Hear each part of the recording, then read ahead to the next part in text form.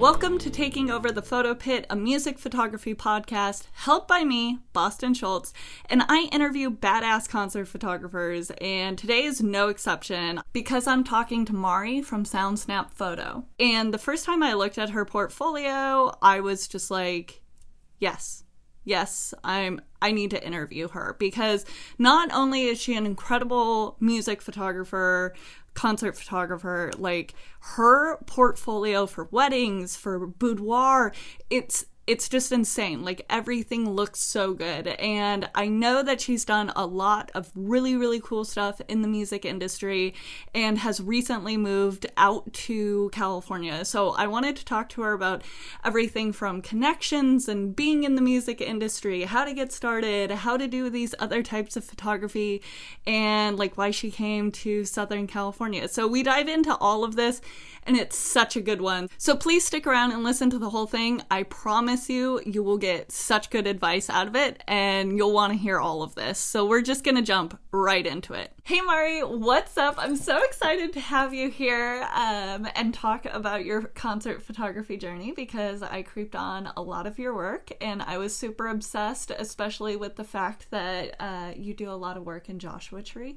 and I love the Joshua trees. So anyway, that's just my little starting out point, but I wanted to kick it off. Can you please tell us like who you are, how you got started in concert photography, just kind of like a quick intro of your career and like what you've been doing? Yeah, totally.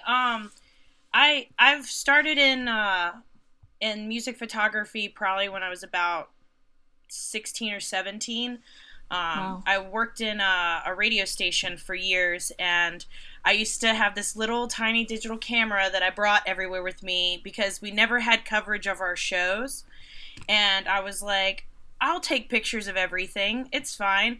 And then I just was like, wow, this is really cool. And then I met up with one of my mom's high school best friends who was a concert photographer, and Very she did cool. a lot of metal shows. And I started hanging out with her, and she taught me the ways of concert photography. We like would shoot Seven Dust and like all the cool shows. There was this thing called the Chili Cook-Off that the radio station I worked for, XL 102 in Richmond, Virginia. Sorry, I say a lot. But No worries. they did this thing called the Chili Cook-Off where they had a bunch of alternative bands play and stuff like that. And I used to shoot that with her, and it was really fun. And I met a lot of people working in the radio industry, and it kind of branched me out. And I kind of like fell off the wagon for a little bit, and I was kind of trying to figure out like my calling and like what I really wanted to do with my life. And I was like, when was the last time I was happy? And I was like, oh, it was when I was behind the barricade. And I was like, I'm going to be a concert photographer, and I'm going to quit waiting tables, and I'm going to quit doing everything else, and I'm just going to be a photographer. And it took me a couple years, but I ended up doing it, and I ended up going on tour with major bands like Queens of the Stone Age, Eagles of Death Metal. I did a tour with Jidenna, who's a really cool hip-hop artist that I met last year, and he's amazing. So it just branched off from there, and I've always loved music, and I could never sing, I could never play, and I was like, I want to give back to an industry that has done so much and pretty much saved my life. And that is when I decided, I was like, well, I can immortalize them as gods. So that's what I ended up doing. I love it. So, wow, you got into photography pretty young then. And you've already accomplished like so much. I don't know how long you've been shooting, but you mentioned like touring and traveling, which is a lot of like everyone's, I guess, big dream when it comes to concert photography. So like, how did you get started in tours? How did you get into that world and that part of it? It's about networking. So every show that you go to, I always befriend everyone. You're always, because you never know who you're going to meet. You never know who you're talking to. You treat everyone with the same respect that you would want to be treated with. And from there, I was doing like, I think one of the big connections that I made, and one of my favorite friendships that I made was with Jesse Hughes of Eagles of Death Metal. I actually interviewed him at Riot Fest in 2015, and it was like, I was so geeked out because I've been a fan for years, and I got to, like, interview him, and I was just like, holy crap, it's Jesse Hughes, and he's like, in the flesh, baby. And it was so fun, and we just hit it off, and then from there, we just became really good friends, and I mean, on that same day, I met Jack Black, and that was like, I was like, whoa. How funny. Yeah, it was really funny. I opened, like, the tour bus door, and, like, Jack Black is standing there, and I'm just like, oh my gosh, it's Jack Black, and he's like, it's a person. But from there, like, Jesse really helped me along and took me on tours, and kind of, like, kept me under his wing and helped me with my career. And he's best friends with Josh Homme of Queens of the Stone Age, which is my all-time favorite band in the whole wide world, and he knew that. So when they did their tour in 2018, he was like, you're coming with us. He's like, buy your plane ticket, meet me at the venue. He's like, you're coming with us, and you're going to get on the bus. And I was kind of hesitant because, like, he's terrible at texting. And I was like, I don't know if I should fly across the country to, like, go on this tour. Like, I don't know if this is going to happen. Like, this is nerve-wracking. Like, he hasn't texted me back in days. And my friend was like, do it. Buy the ticket. And I bought the ticket, and I showed up to the first date. And I was like, I don't know if he's going to, like, do it or not. I was, like, scared. And then all of a sudden, he shows up in the line. And he's like, there you are, come with me. And then, like, and it was just like, I was like, okay. And then from there, like, it was one of the most beautiful experiences of my life. We, like, and he introduced me to Josh, and I got to hang out with him one-on-one, and it was amazing. And it really gave me that insight that I could do anything I put my mind to, and that if you have talent and you believe in yourself and you have good people that believe in you, you can make it anywhere. That's such an incredible story. Just having that opportunity to work with those big names, and then also having them be so kind and, like, supportive, and that's awesome. Yeah, it's really funny because I've worked with a lot of big name bands just through working in radio for years, and I've shot a lot of festivals and met a lot of people, and so many people get a bad reputation. Yeah. And it boggles my mind that I've met more nice musicians than I've met mean ones. And the mean ones are the ones that you wouldn't expect to be mean. So, like, it's kind of shocked me. Like, but I feel like if you come out with an energy where you are treating people like they're people, and I think so many people put them on pedestals and forget that they're humans, and forget that this is a job. This is a career move for them. This is, like, what they do for a living. Yes, it's something they're passionate about, but it is also something that they do. And if you respect that boundary where you appreciate them for their work, but then you also understand that that is a career that's not all of them, and you treat them like you would anybody else, that they treat you like anybody else. So you were talking about how you got started kind of like in radio, or worked in radio for a long time. How did that experience come about? Like, was that your first step into the industry, or were you behind the scenes at radio, or were you actually on the radio? What were you doing? It's kind of a mixture. So when I want something, especially in my young teenage years, I will go out and get it. And I had the biggest balls. Like, I would do anything. Well, I wanted to work in radio because I wanted to be a radio personality. I wanted to go to concerts, and I wanted to do all the cool stuff. And so every day before I was in high school, every day before school at 7 a.m., I would sit at the radio station and wait for this one lady who did internships. Every morning for 3 weeks, I would go to the radio station and I would sit there and wait for a meeting with her. And it was so funny because they'd always be like, oh, she's in the office, or oh, she's on air, or oh, she's busy. And then one day, after 3 weeks and like 30-something messages, She walks into the room and she was like, "Bless your heart, child. You have been looking for me for a long time." And I was like, yes. I was like, I want an internship. She's like, "We don't give internships to high schoolers, only college kids." And I was like, "Can I be the exemption? Like, can I please do this? Like, I really want to do this." And she was like, "You know what?" She's like, "You've shown up here at 7 o'clock on the dot every day for 3 weeks. I obviously see that you're determined. So you start this summer." And so I got the internship, and you can't work in radio until you're like legally 18. I don't know if things have changed now, but when I started like 13 years ago, that's how it was. So I worked all summer filing paperwork, like listening to Metallica songs for cuss words, doing everything in that office that everybody wanted me to do. I did everything. I was like booking bands and shows.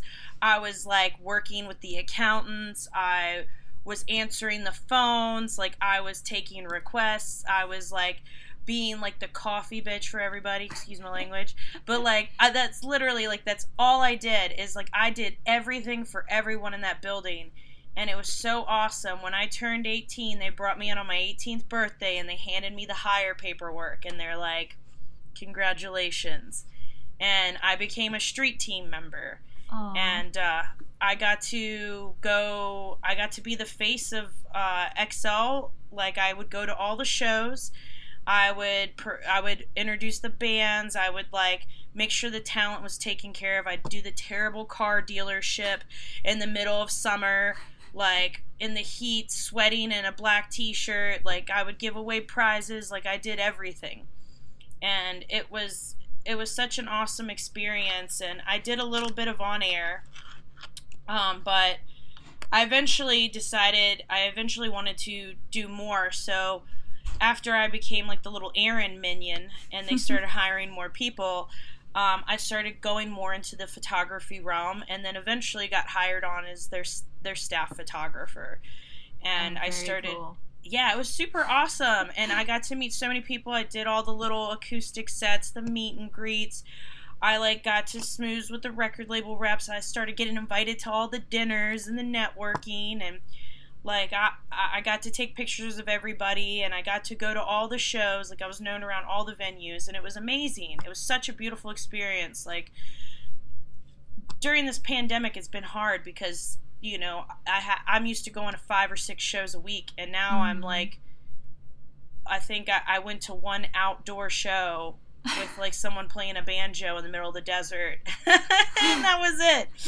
So it's been a really interesting ride, and I definitely suggest, if anybody wants to get into concert photography, the way to go is to go through radio and internships. Honestly, like, that's how you get on that media team, and then from there, people see your work.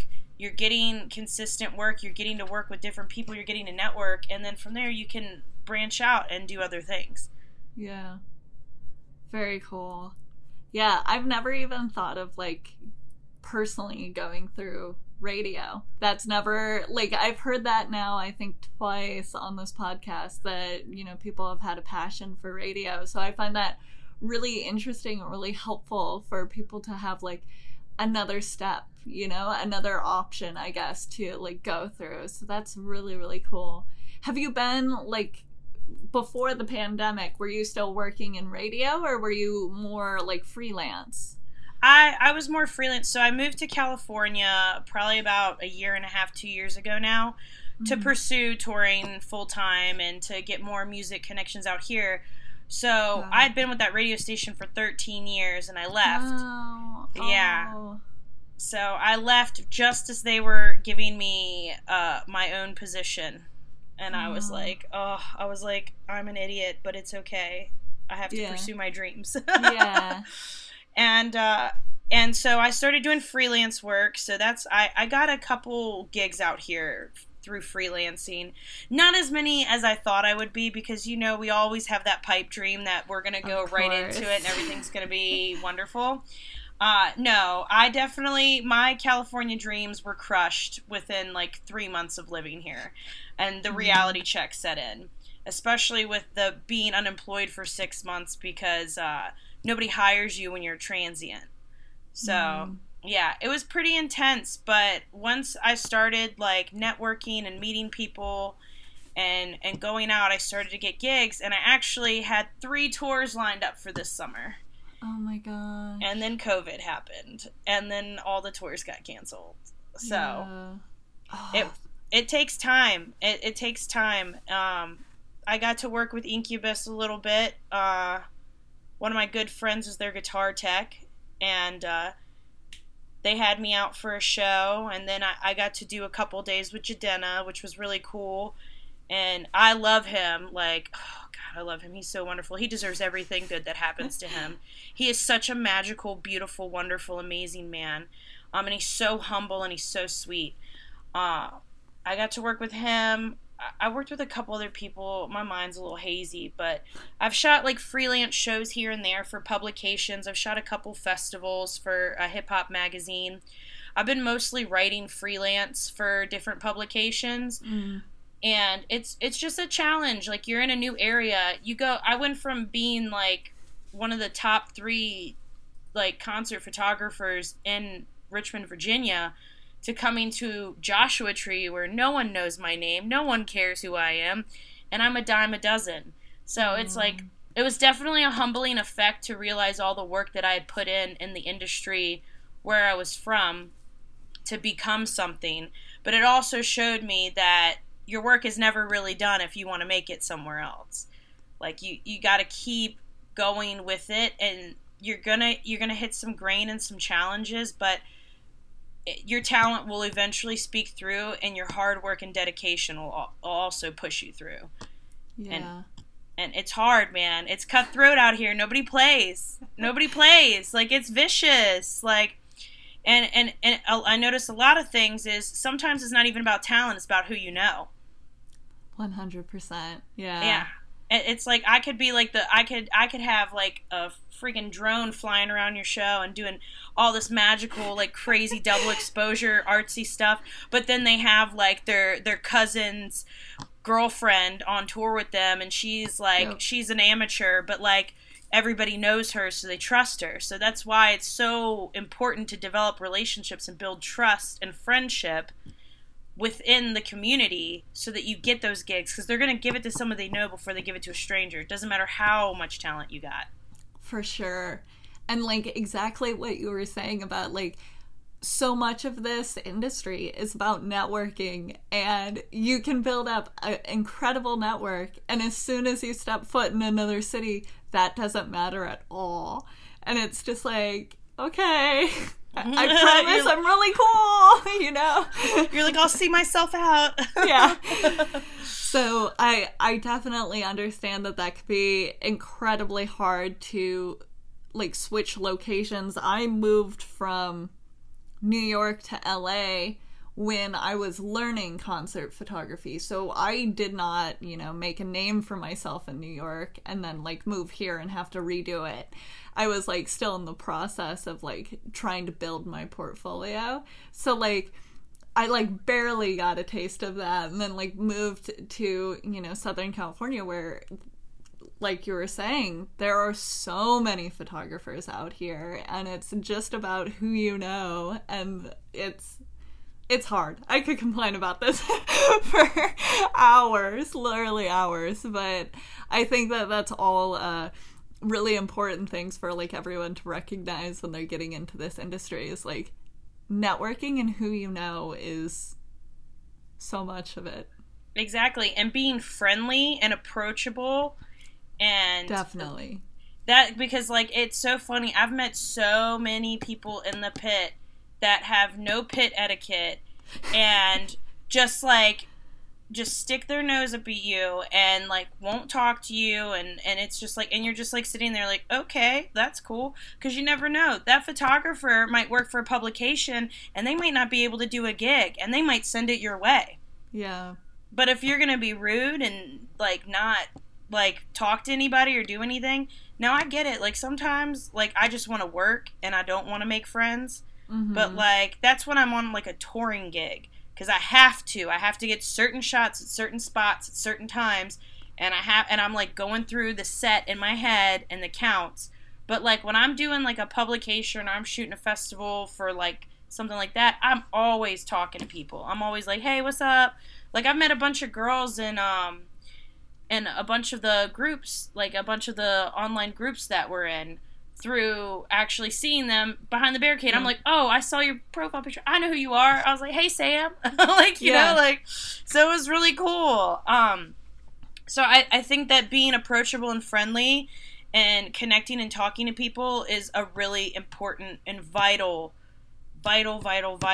trait to have in order to make it in this industry. Because you could be the top of the line game, have the top of the line equipment, like have years of experience and gone to college and all this other stuff, but if you can't like hang with the boys, like you're not going to not gonna make it.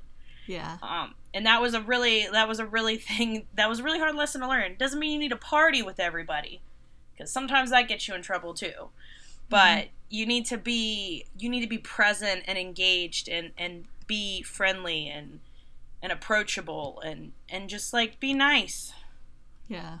Be nice is be nice. So basic but so important. It is so important. I've met so many amazing people, but I've also met so many unruly people with a sense of entitlement. And I'm like, and then it frustrates me too, because I'm like, I've been in this industry just as long as you have.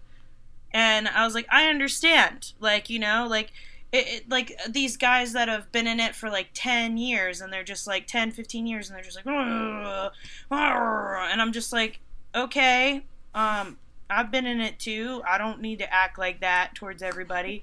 We all here.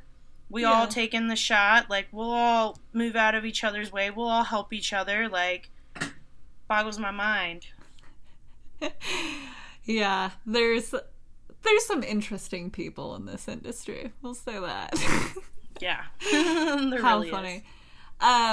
Really quickly, I wanted to talk about, like, do you do a lot of work with local bands? Because leading up to this, we've talked mostly about you doing these big tours and everything. But do you do, like, local work with local bands, like, here in Southern California? Or do you primarily focus on these kind of, like, bigger touring events and like larger publication shows? Oh, I do everything.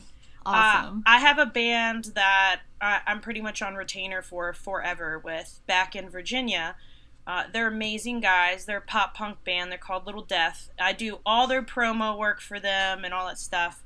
And then I also have a really good friend, his last name is Friend, Isaac Friend in Denver, and I do his promo stuff for him. And I have tons. I work with all different types of artists. I really support small artists and trying to make it out there. So I have affordable base packages for them to help them get their social media up and all their engagement and all the photos they need for promos and stuff like that. So I really cut them a good deal so that they can be able to promote themselves and make money off their content and kind of get their name out there. Because someone gave me a chance back in the day, I'm going to give somebody else a chance. Yeah. So I really like doing that, and I love going to local shows and finding new music. Like, if I ever had to change careers, I would want to go into artist relations and be an A&R rep and find talent. That's like a goal. I would love to do that. It would be amazing because I love going to shows. I love finding new music and stuff like that. And that is so I always do. I don't just section myself off to national. I've just gotten very gifted and very lucky to be able to do as many national acts and meet as many national acts as I have. But I do work a lot with local bands, and that's how I did start. Is I did start shooting this event that we had called Local Exposure, where it was like a battle of the bands to open up for our chili cook-off for XL. So that's how I started meeting bands that way and started networking and talking and hanging out with them. And then I was like, man, I wish I could play music. I was like, but I can't. I tried to teach myself guitar. It was horrible. Yeah. Oh, I'm sure it wasn't that bad. I love that, like, most of us that are in, like, music photography, we're just, like, obsessed with music and the scene, and that's how we got into it. And I love hearing that, like, you know, having those, like, bass packages and, like, lower packages to, like, work with local bands to, like, make sure that they have everything that they need. It really helps, like, feed our music industry. It's like everyone starts somewhere. They need that. They're not getting paid, you know, for their shows half the time, or if it's like, or really, really low, you know, payments. So it's like, you know, everyone's out there struggling. Like, everyone needs a chance. So I love hearing that, like, there's people in this industry like you that are giving back and, like, actually helping people move ahead. So I love that. You mentioned doing, like, promo shots and social media stuff, and this is one of the questions I wrote down because your, like, band musician portraits are so good, and I personally find, like, portrait work impossible. Like, it stresses me out to no end to, like, try to figure out, like, what kind of poses I want, like, what the, like, setup is gonna be, lighting. I just, like, freak out. And your work is incredible. So I wanted to talk a little bit about, like, portrait work and, like, how you got into it, any, like, tips for, like, creating photos, like, any setup when it comes to portrait work, because I feel like you're a huge step up, and I know a lot of people struggle with portrait work, not just me, or maybe it is just me, who knows. But any tips that you have there, I would love to hear them. Yes, so everyone is awkward in front of a camera within the first 30 minutes of a session, pretty much, except for trained models, but even then they're a little stiff. So when it comes to doing band portraiture, because boys are so scatterbrained, especially when with their buddies, and they want to, like, hang out and they want to drink, and, like, I have to wrangle them. Yeah. So I'm like, listen, you can pop a PBR open after we get the shots, okay? Like, everything will be fun. So what I do is I go through, I have them bring 5 or 6 different pieces of wardrobe so I can see, and we can match them and have all of their aesthetics kind of blend the same. We usually do a conversation on the phone of locations that they want, or they tell me a look that they're going for, and I location scout, and then I find the things that fit what they're looking for. With Little Death, I love them because they literally are down for whatever I'm down for. We've done a lot of different portraits with them, like with downtown city lights at night. We've done smoke bombs. We've done abandoned houses. We did an abandoned hotel one time. So it was really cool. So when you're dealing with multiple people, especially with bands, you have to look at positions and posing to kind of keep them kind of, like, it depends. Like, you don't have to follow any rules, but, like, you want everything to look aesthetically pleasing. Yeah. So sometimes they like to do, like, the buddy shots where they're, like, grouped together and huddled. Sometimes we like to do, like, the triangle. Sometimes we like to do the roundabout. So it depends on, I always go through and I kind of, like, give myself a shot list of ideas. So I'll location scout. I'll find a location. I'll be like, okay, what can I do here? So in my head, I have a list of poses and shots that I do with bands, and I try to figure out how I'm going to blend that and put that together. So I'll just go through. I come up with, like, 5 main shots that I know that I can do, and poses that I can do that off the top of my head. And then from there, I'll have, like, a little, like, cheat sheet of other, like, poses that I was interested in that I want to try with them, and I want to see how it looks. So I'll keep them, like, screenshotted on my phone, and I'll look at them, and I'll get everybody into position of how I want it to look. And then I'll figure out, like, my viewpoint of where I want to be to do the shot. I think a lot of people get stuck in straightforward especially with bands. Mm-hmm. And you have to have a little variety. Sometimes you can do a Dutch angle. Don't suggest it all the time because it gets annoying. But, like, sometimes you can shoot above. Just don't get up their noses the whole time. Sometimes you can shoot down on them. It's like it's not just the picture in front of you. You have to look around. Like, you have to look around your surroundings. And I think so many people get stuck in that flat mindset, especially in portraiture. So they never create any depth of field or dimension. So when you're working with multiple bodies, like, do a side profile, do like weird things. And what really helped me with portraiture work is doing boudoir. Oh. So with boudoir, it's lingerie. It's like chicks in lingerie, sometimes gentlemen, whoever. Mm-hmm. And what's awesome is, like, you're seeing like a form. So usually they're like half dressed. So you're seeing the curvatures of of bodies and stuff like that, which helps you see how to position people. Because sometimes when people are in clothes, you can't see how their body's angled and something looks bunched up or frumpy. So with boudoir, it helps you to look for leading lines in portraiture. So you're like, okay, well, if you move your hip here and you bend there, it does this. So then by doing that, I pay attention to bodies and lines. So, like, it's so funny because sometimes my clients rag on me because I'm looking, like, right through them. They're like, are you looking at me right now? And I'm like, I'm looking at you, but I'm not looking at you. Yeah. Like, I'm looking for leading lines to see what moves, what would look good, where their arms should be positioned, how they should be bent, how their shoulders should look. So it's, like, all about body movement. I definitely suggest, like, if anybody has problems with body movement, posing, or anything like that, just to do, like, a little simple boudoir session. And they can even be in a bathing suit, Yeah. Just to see leading lines, because it influences you and it's fun. And it's very empowering, and it shows you where the form is, and it shows you how to move the human body. And, I love boudoir. I think boudoir and music photography are, like, my top favorite things to do, because they're so versatile.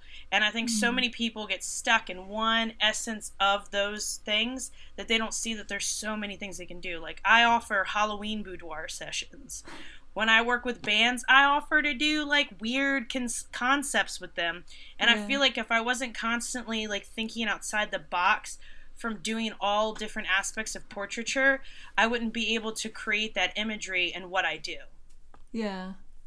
Wow, that was all great advice, and you honestly just, like, kicked it right into one of my other questions I wanted to ask is, like, you have incredible, like, boudoir and wedding photography as well. So I wanted to hear about, like, how you got into that and, like, branching into other types of photography, because, like, me personally, I'm very, like, focused on, like, just music photography. But I love seeing people who are, like, very versatile and, like, can do all of these different types of shoots. So was music photography was the first, and then did you just start branching out from there? And you've already talked a little bit about boudoir, but how do you get into, like, weddings and, like, finding that kind of clientele and expanding your photography business? So what's funny is that I got used to taking my camera everywhere I went. So from doing music photography, I was a party girl. So I brought my camera to parties and just started taking weird pictures of my friends at parties.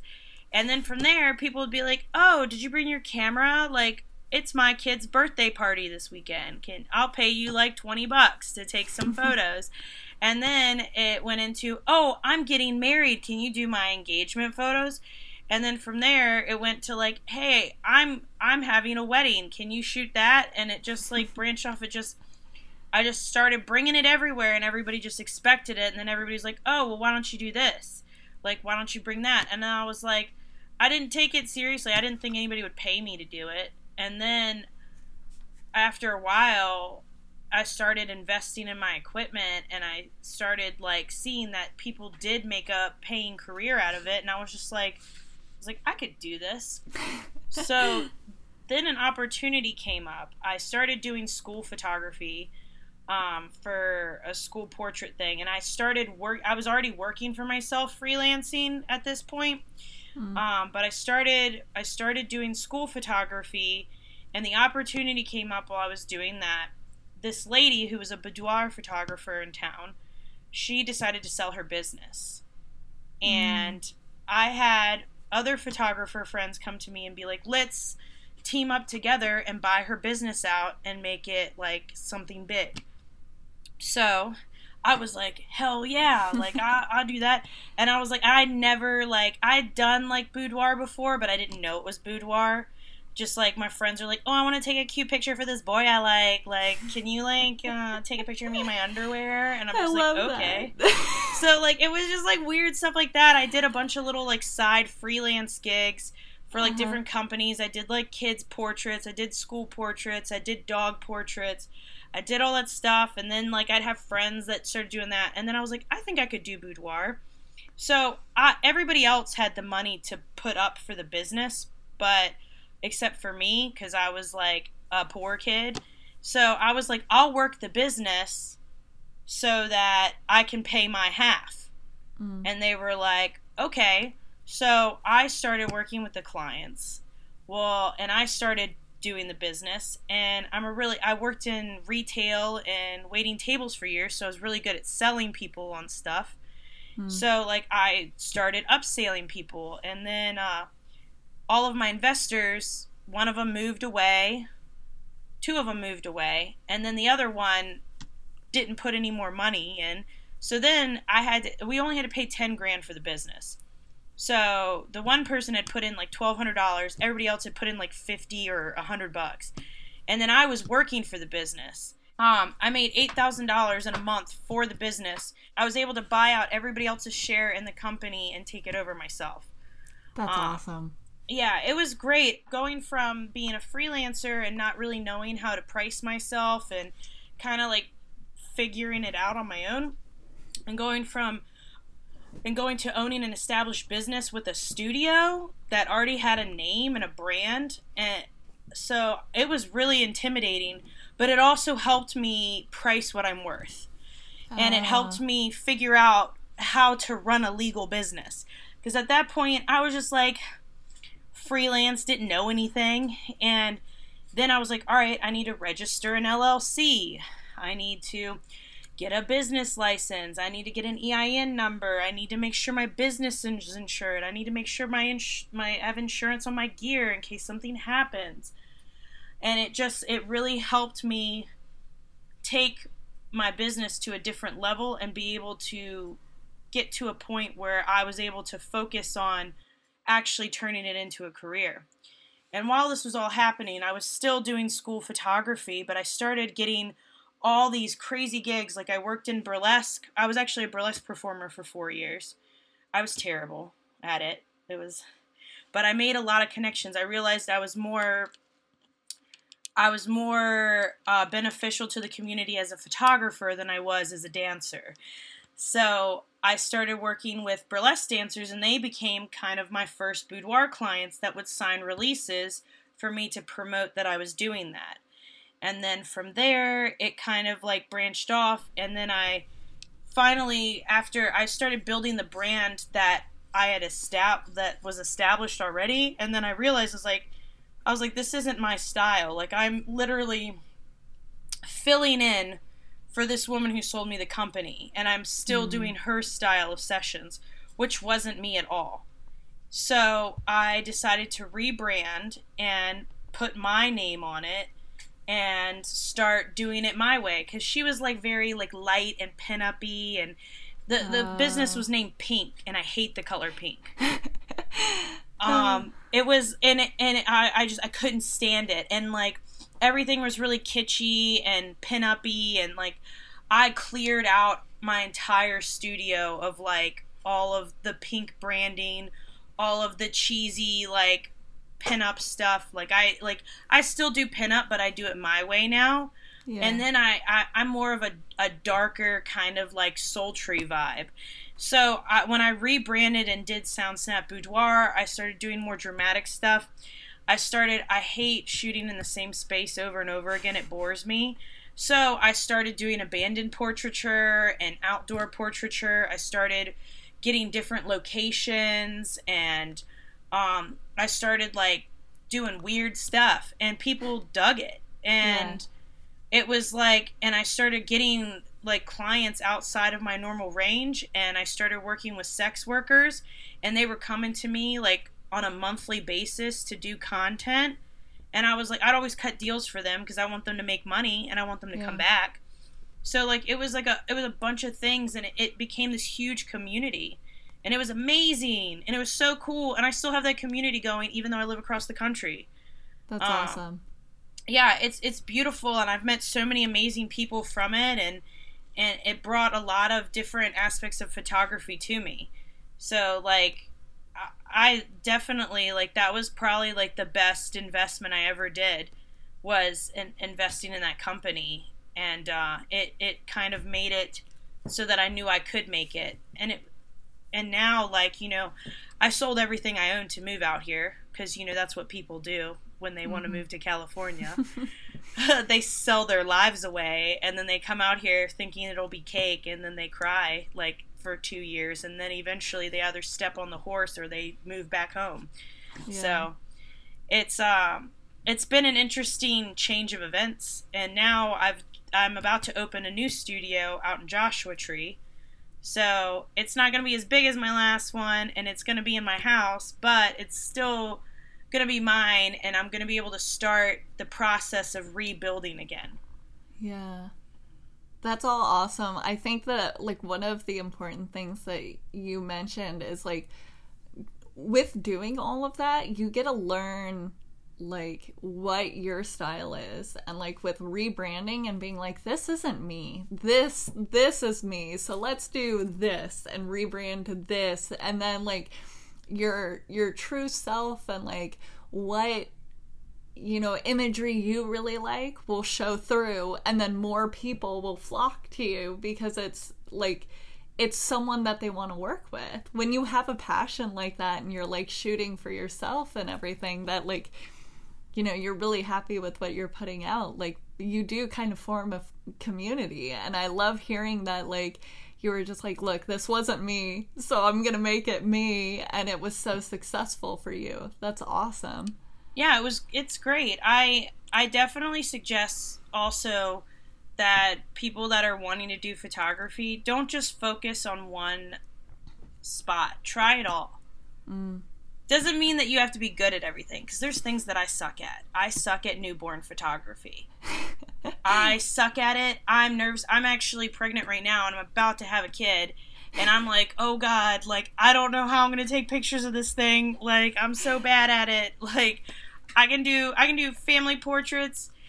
I can do all that other stuff. I can do, like, someone holding a newborn, but I can't do those little cutesy, like, Ann Getty ones. Terrible at it. Where they're all wrapped up. Yeah, and the swaddles. Yeah, it's so nerve-wracking. Like, newborn photographers on some real stuff right there, they are probably the elitists of all photography, because you have to have so much patience to deal with, A, parents, B, a colicky baby that is probably going to diarrhea on you 5 times during the session. And you're going to have to take breaks throughout the entire thing to make sure the baby's okay and it's fed and it's happy. Like, they usually do a 6 to 8 hour session. Yeah, I can't imagine being with 3 people for that long. That's not a wedding. Like, it boggles my mind. I have so much respect for them. And when I tried to do it, I was like, all right, well, I'm good at a lot of things, but that is not one of them. Yeah. I just, like, always think about, like, we were talking a little bit before about, like, the formal business stuff.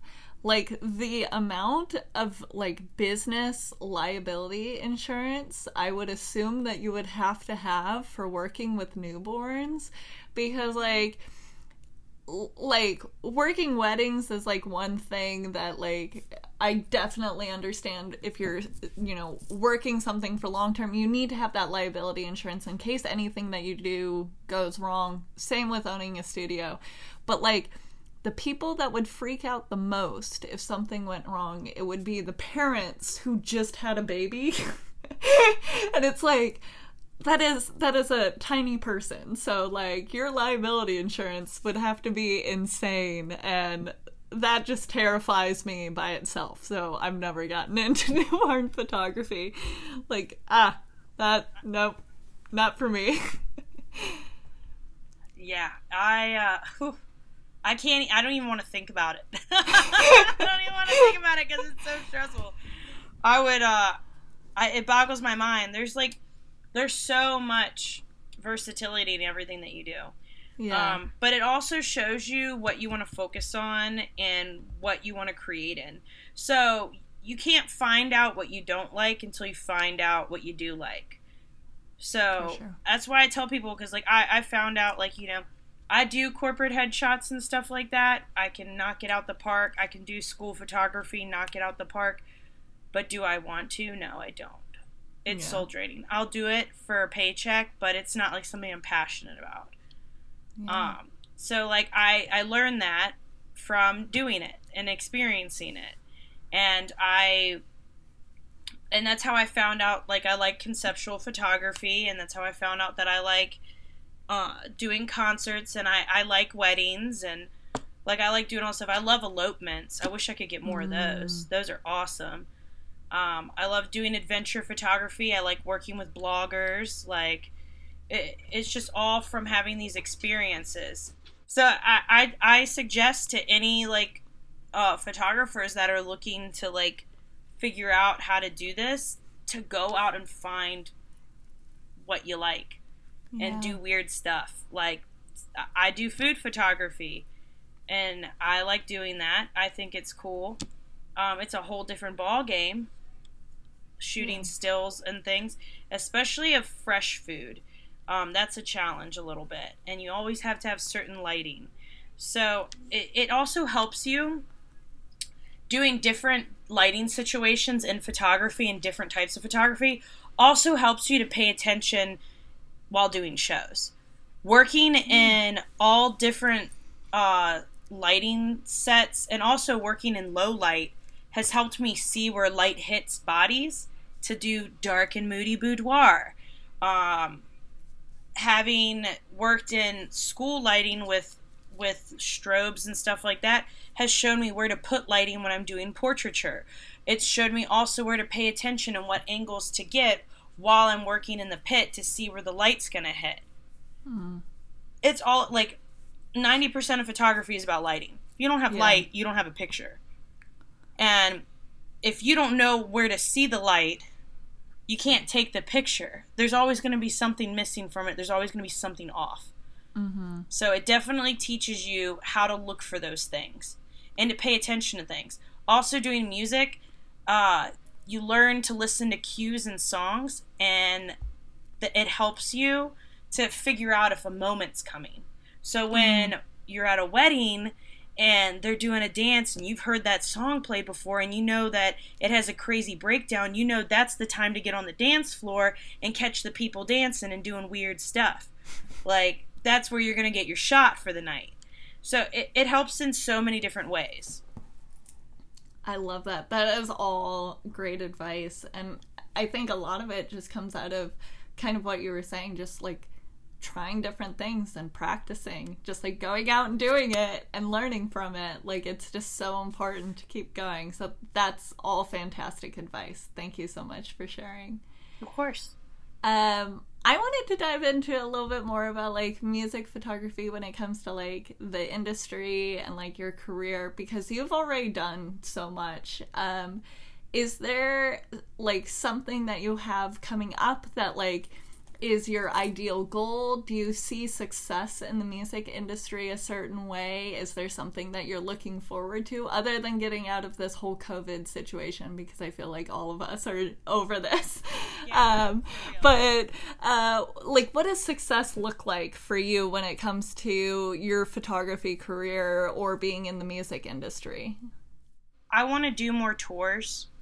I miss touring. And it's going to be crazy because now I have to look at it from a different perspective, because now I'm going to be a single mom.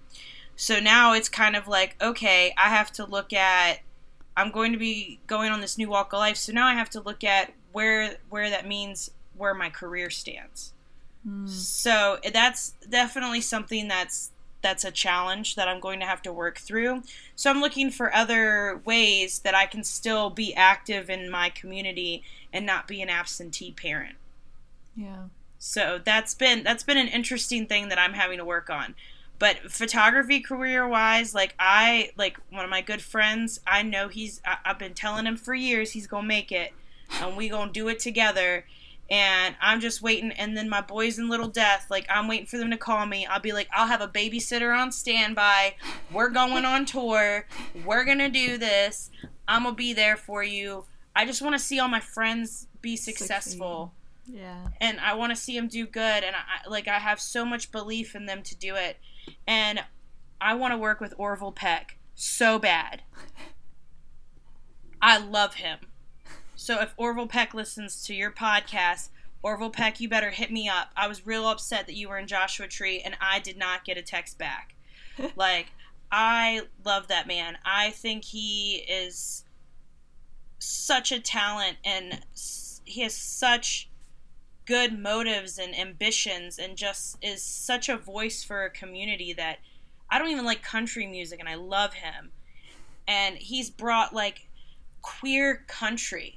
Like, what? This is amazing. Why isn't this a thing? Why hasn't this been a thing? Like, he has brought it to the forefront, and I admire him. And he made Shania Twain relevant again. Yes, I love her too. And I didn't realize how much I loved her. And I was like, man, I'm a closet country fan. Because, like, I was digging that song that they made. But I want to work with him. I want to do portraits with him. I want to go on tour with him. Like, I would do it any day of the week. If he called me, I would drop everything I was doing and go with him. Because I just think he's such a phenomenal person, and I just want to know him. I just want to be friends with him.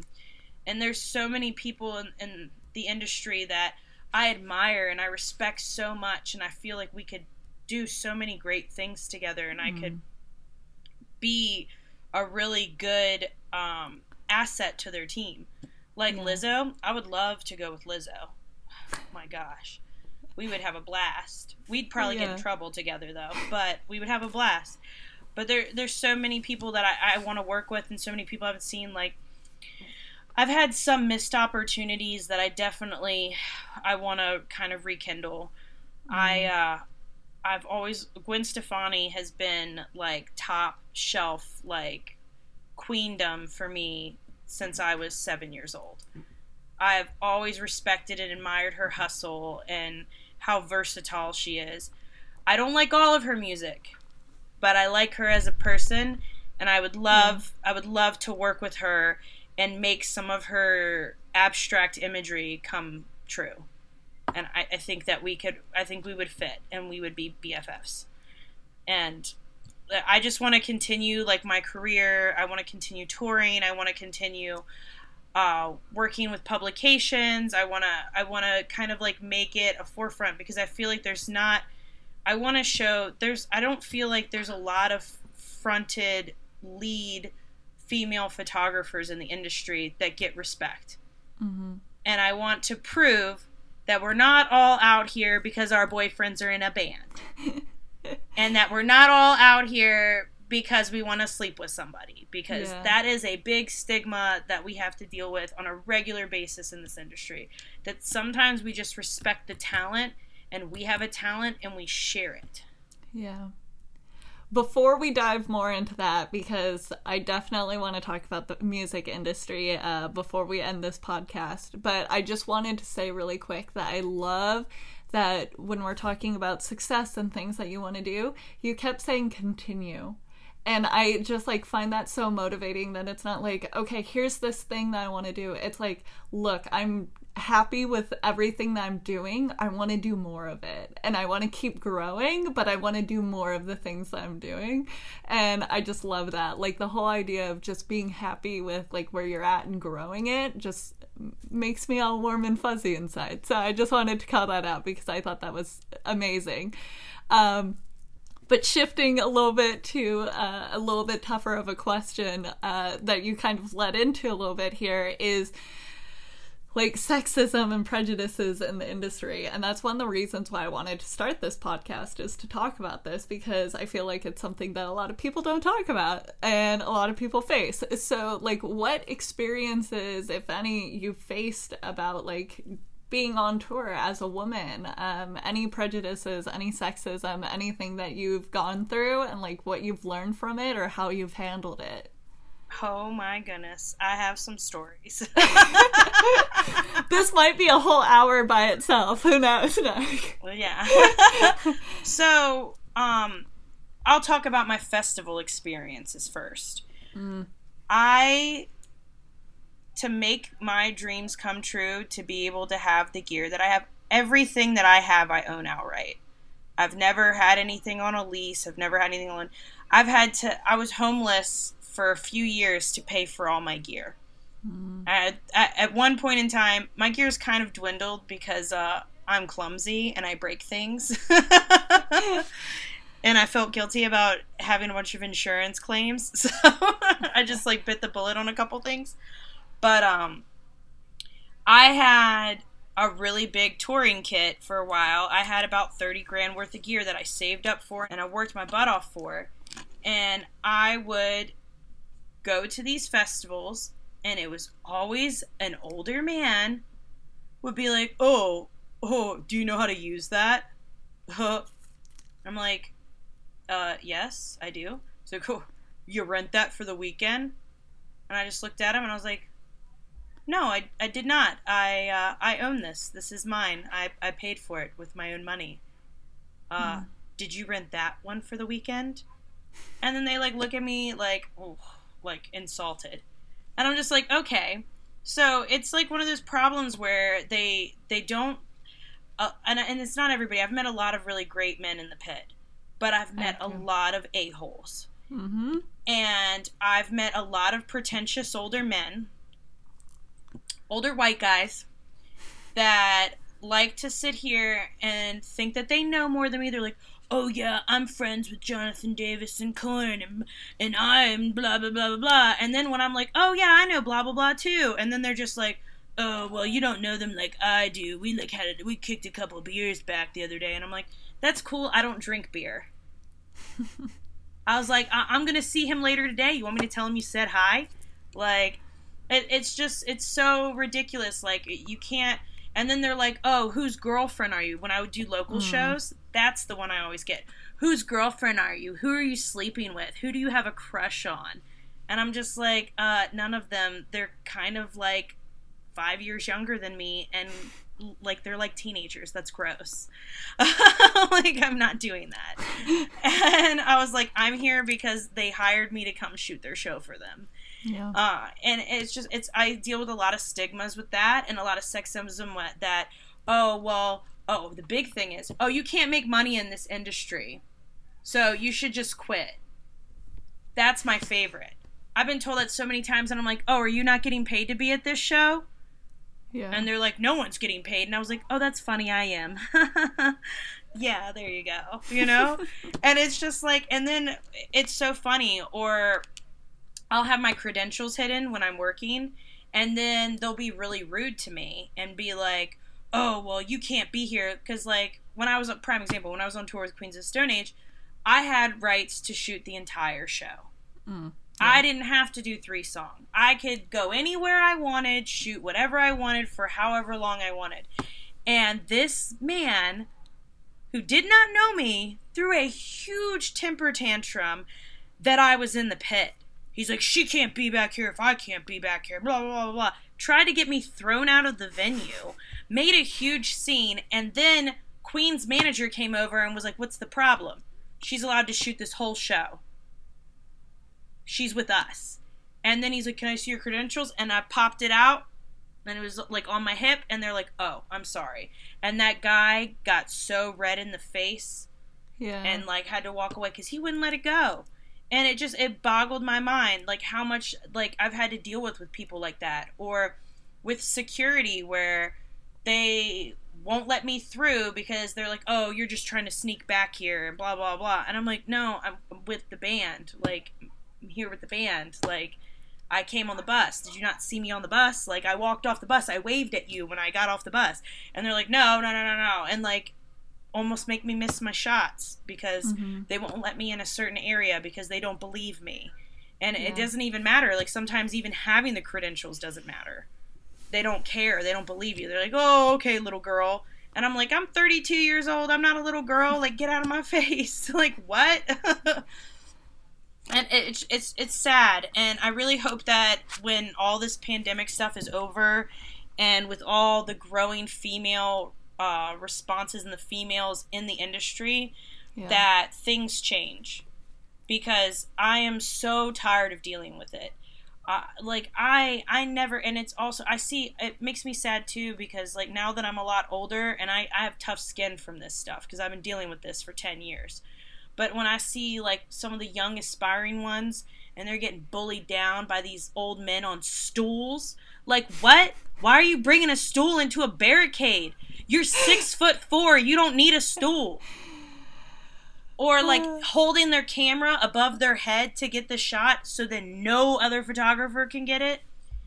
And I'm just like, and then there's, like, this little 4'11" girl, and she's, like, 19, she's working for her, like, local college publication, and she, like, really wants to do this, and then this big dude gets in front of her and, like, sits here and, like, big bears her. Yeah. And I've made it a point where if there is anyone short around me, I'm like, get in front of me. Yeah. I was like, I don't care, we'll get it. I'll just sit on your shoulder, girl. I got you. I was like, but I'm not going to let that 6'4" guy on the stool in front of you get in your way, holding his camera up in the air. He's probably shooting on aperture priority. Screw him. Like, you know, it's just like, that's been one of the hardest things to deal with, is just, like, not being taken seriously, not being respected. And I will say, working with Incubus, total amazing. Like, I was proud. That was probably, like, the best time that I've been treated by people. Like, nobody looked down on me. Like, they respected me as an equal. And that was great.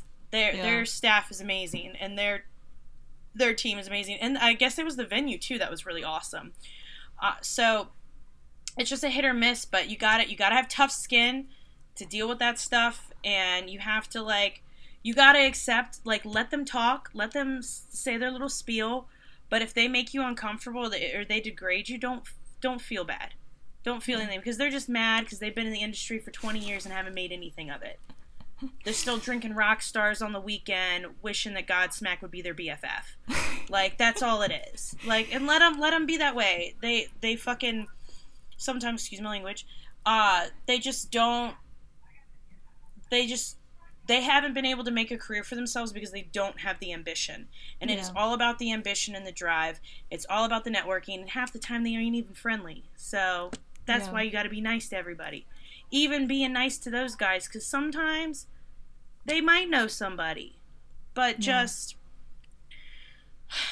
it's hard. And I've seen it get progressively worse the younger that the girls get in the thing. For sure. But what's been really, I think that there is going to be a change, because there's been a lot of outing of people sexually harassing women in the industry, and a lot of stuff has come out. It boggles my mind, because there was so much stuff that I dealt with musicians when I was a kid, when I was a teenager, that I thought was, like, that's how people were. Like, I didn't understand that someone, like, being inappropriate with you was wrong, you know? Like, even in that industry and in that ability. So, like, seeing people finally speak up about that and kind of, like, outing these people for having terrible behaviors, I'm hoping that will induce a change in how males treat females in the industry, and start, because if we start commanding respect, it'll eventually happen. Yeah. It'll keep going. I think that the more we bring awareness to these factors, the more we will be able to have a voice, and we will be able to stand our ground, and people won't do those things. Because it's been happening since the dawn of time. Dude, I remember when I interned and I was 17, I, like, had, like, this fucking world famous comedian, like, come at me And he was like, oh, he's like, you should come to my show tonight. And I was like, I'm 17. And he's like, huh, call me when you're 18. And I'm just like, all right, that's weird. Okay. I thought we were friends, but obviously not. You know? Yeah, there's just so much stuff with this industry, and then also, kind of like just what you were saying of like bringing awareness to like what's going on and like making sure that people like hear about it, I guess. That's gonna help so much. But like the other part of it for me was just like making sure that like younger women know that they're not alone. I think that was like the biggest thing for me, because like all of my mentors in the like music industry were all dudes. And then like when I moved to LA, it was like, bam, here's a whole bunch of like sexist shit going on in the pit that I had no idea how to handle it, because all of my mentors were dudes and they had no idea that this was going on. So it's like talking to other women and like knowing, you know, what happens and like how to deal with it, and like whether or not you need to have thick skin or who to talk to when, you know, something happens. It's like, yeah, I'm gonna talk about it. That's why I bring it up. But yeah, it's just so frustrating to hear that, like, you know, no matter kind of like what level you're at, you know, people are always, there's always going to be someone, you know? Mm-hmm. Exactly. It's how it is, and it sucks for it to be that way, and I wish it wasn't, but it is what it is. Yeah. Yeah. Well, that was a depressing note to end on, but well, the thing is that we are definitely changing the industry by standing up for ourselves and making voices heard. Yeah. I've seen so many people that I've seen weird stuff on tour, and I always spoke up. But like when I saw someone being inappropriate, or if there was like a girl that was too drunk, and I was like, okay, I'm gonna get this bitch out of here. I'm gonna help her out. I was like, I'm gonna take you out of this room because I know this roadie is kind of a douche. So I'm gonna take you over here, and you'll be fine. Yeah. But it sucks because sometimes you don't see everything. And so you have to sit there and be there for people, and you have to listen, you have to believe them. Like, there's so many allegations that have came out about people that I've worked with that I've never seen anything bad from them. Yeah. Never seen anything bad from them. But I also wasn't their intended target. Yeah. So it kind of like brings you have to believe people. You have to listen to them. And you have to hold accountability for people. And I think the more women that stand up for themselves, to even just someone saying something as entitling as degrading their equipment is a step in the right direction. Because then the next time you meet some guy and they're making fun of your D3100 because they have a $6,000 camera that they leased, it's like, well, at least I bought mine, okay? So hop off. You know? Yeah. And I think it's important for people who have, because there's definitely going to be people out there that have thicker skin or are more extroverted.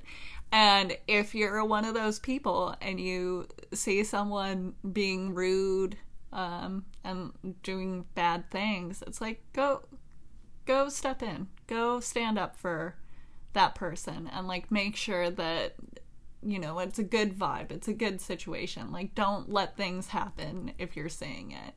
Because, like you said, like, I've stepped in numerous times for, like, if a situation, if someone's, like, making fun of someone else or, like, being rude, holding up their camera, whatever it is, like, I'll step in. I'll speak for the group if the group is annoyed or if someone else is annoyed. It's like having people stand up and just make voices heard, I think is super important. It really is. A lot of people don't do that. And that's kudos. I also love getting in arguments, so that's personal. Well, fight you anytime. No, I'm kidding. I'm really nice. I promise, guys. If you see me in the pit, I'm really, really nice.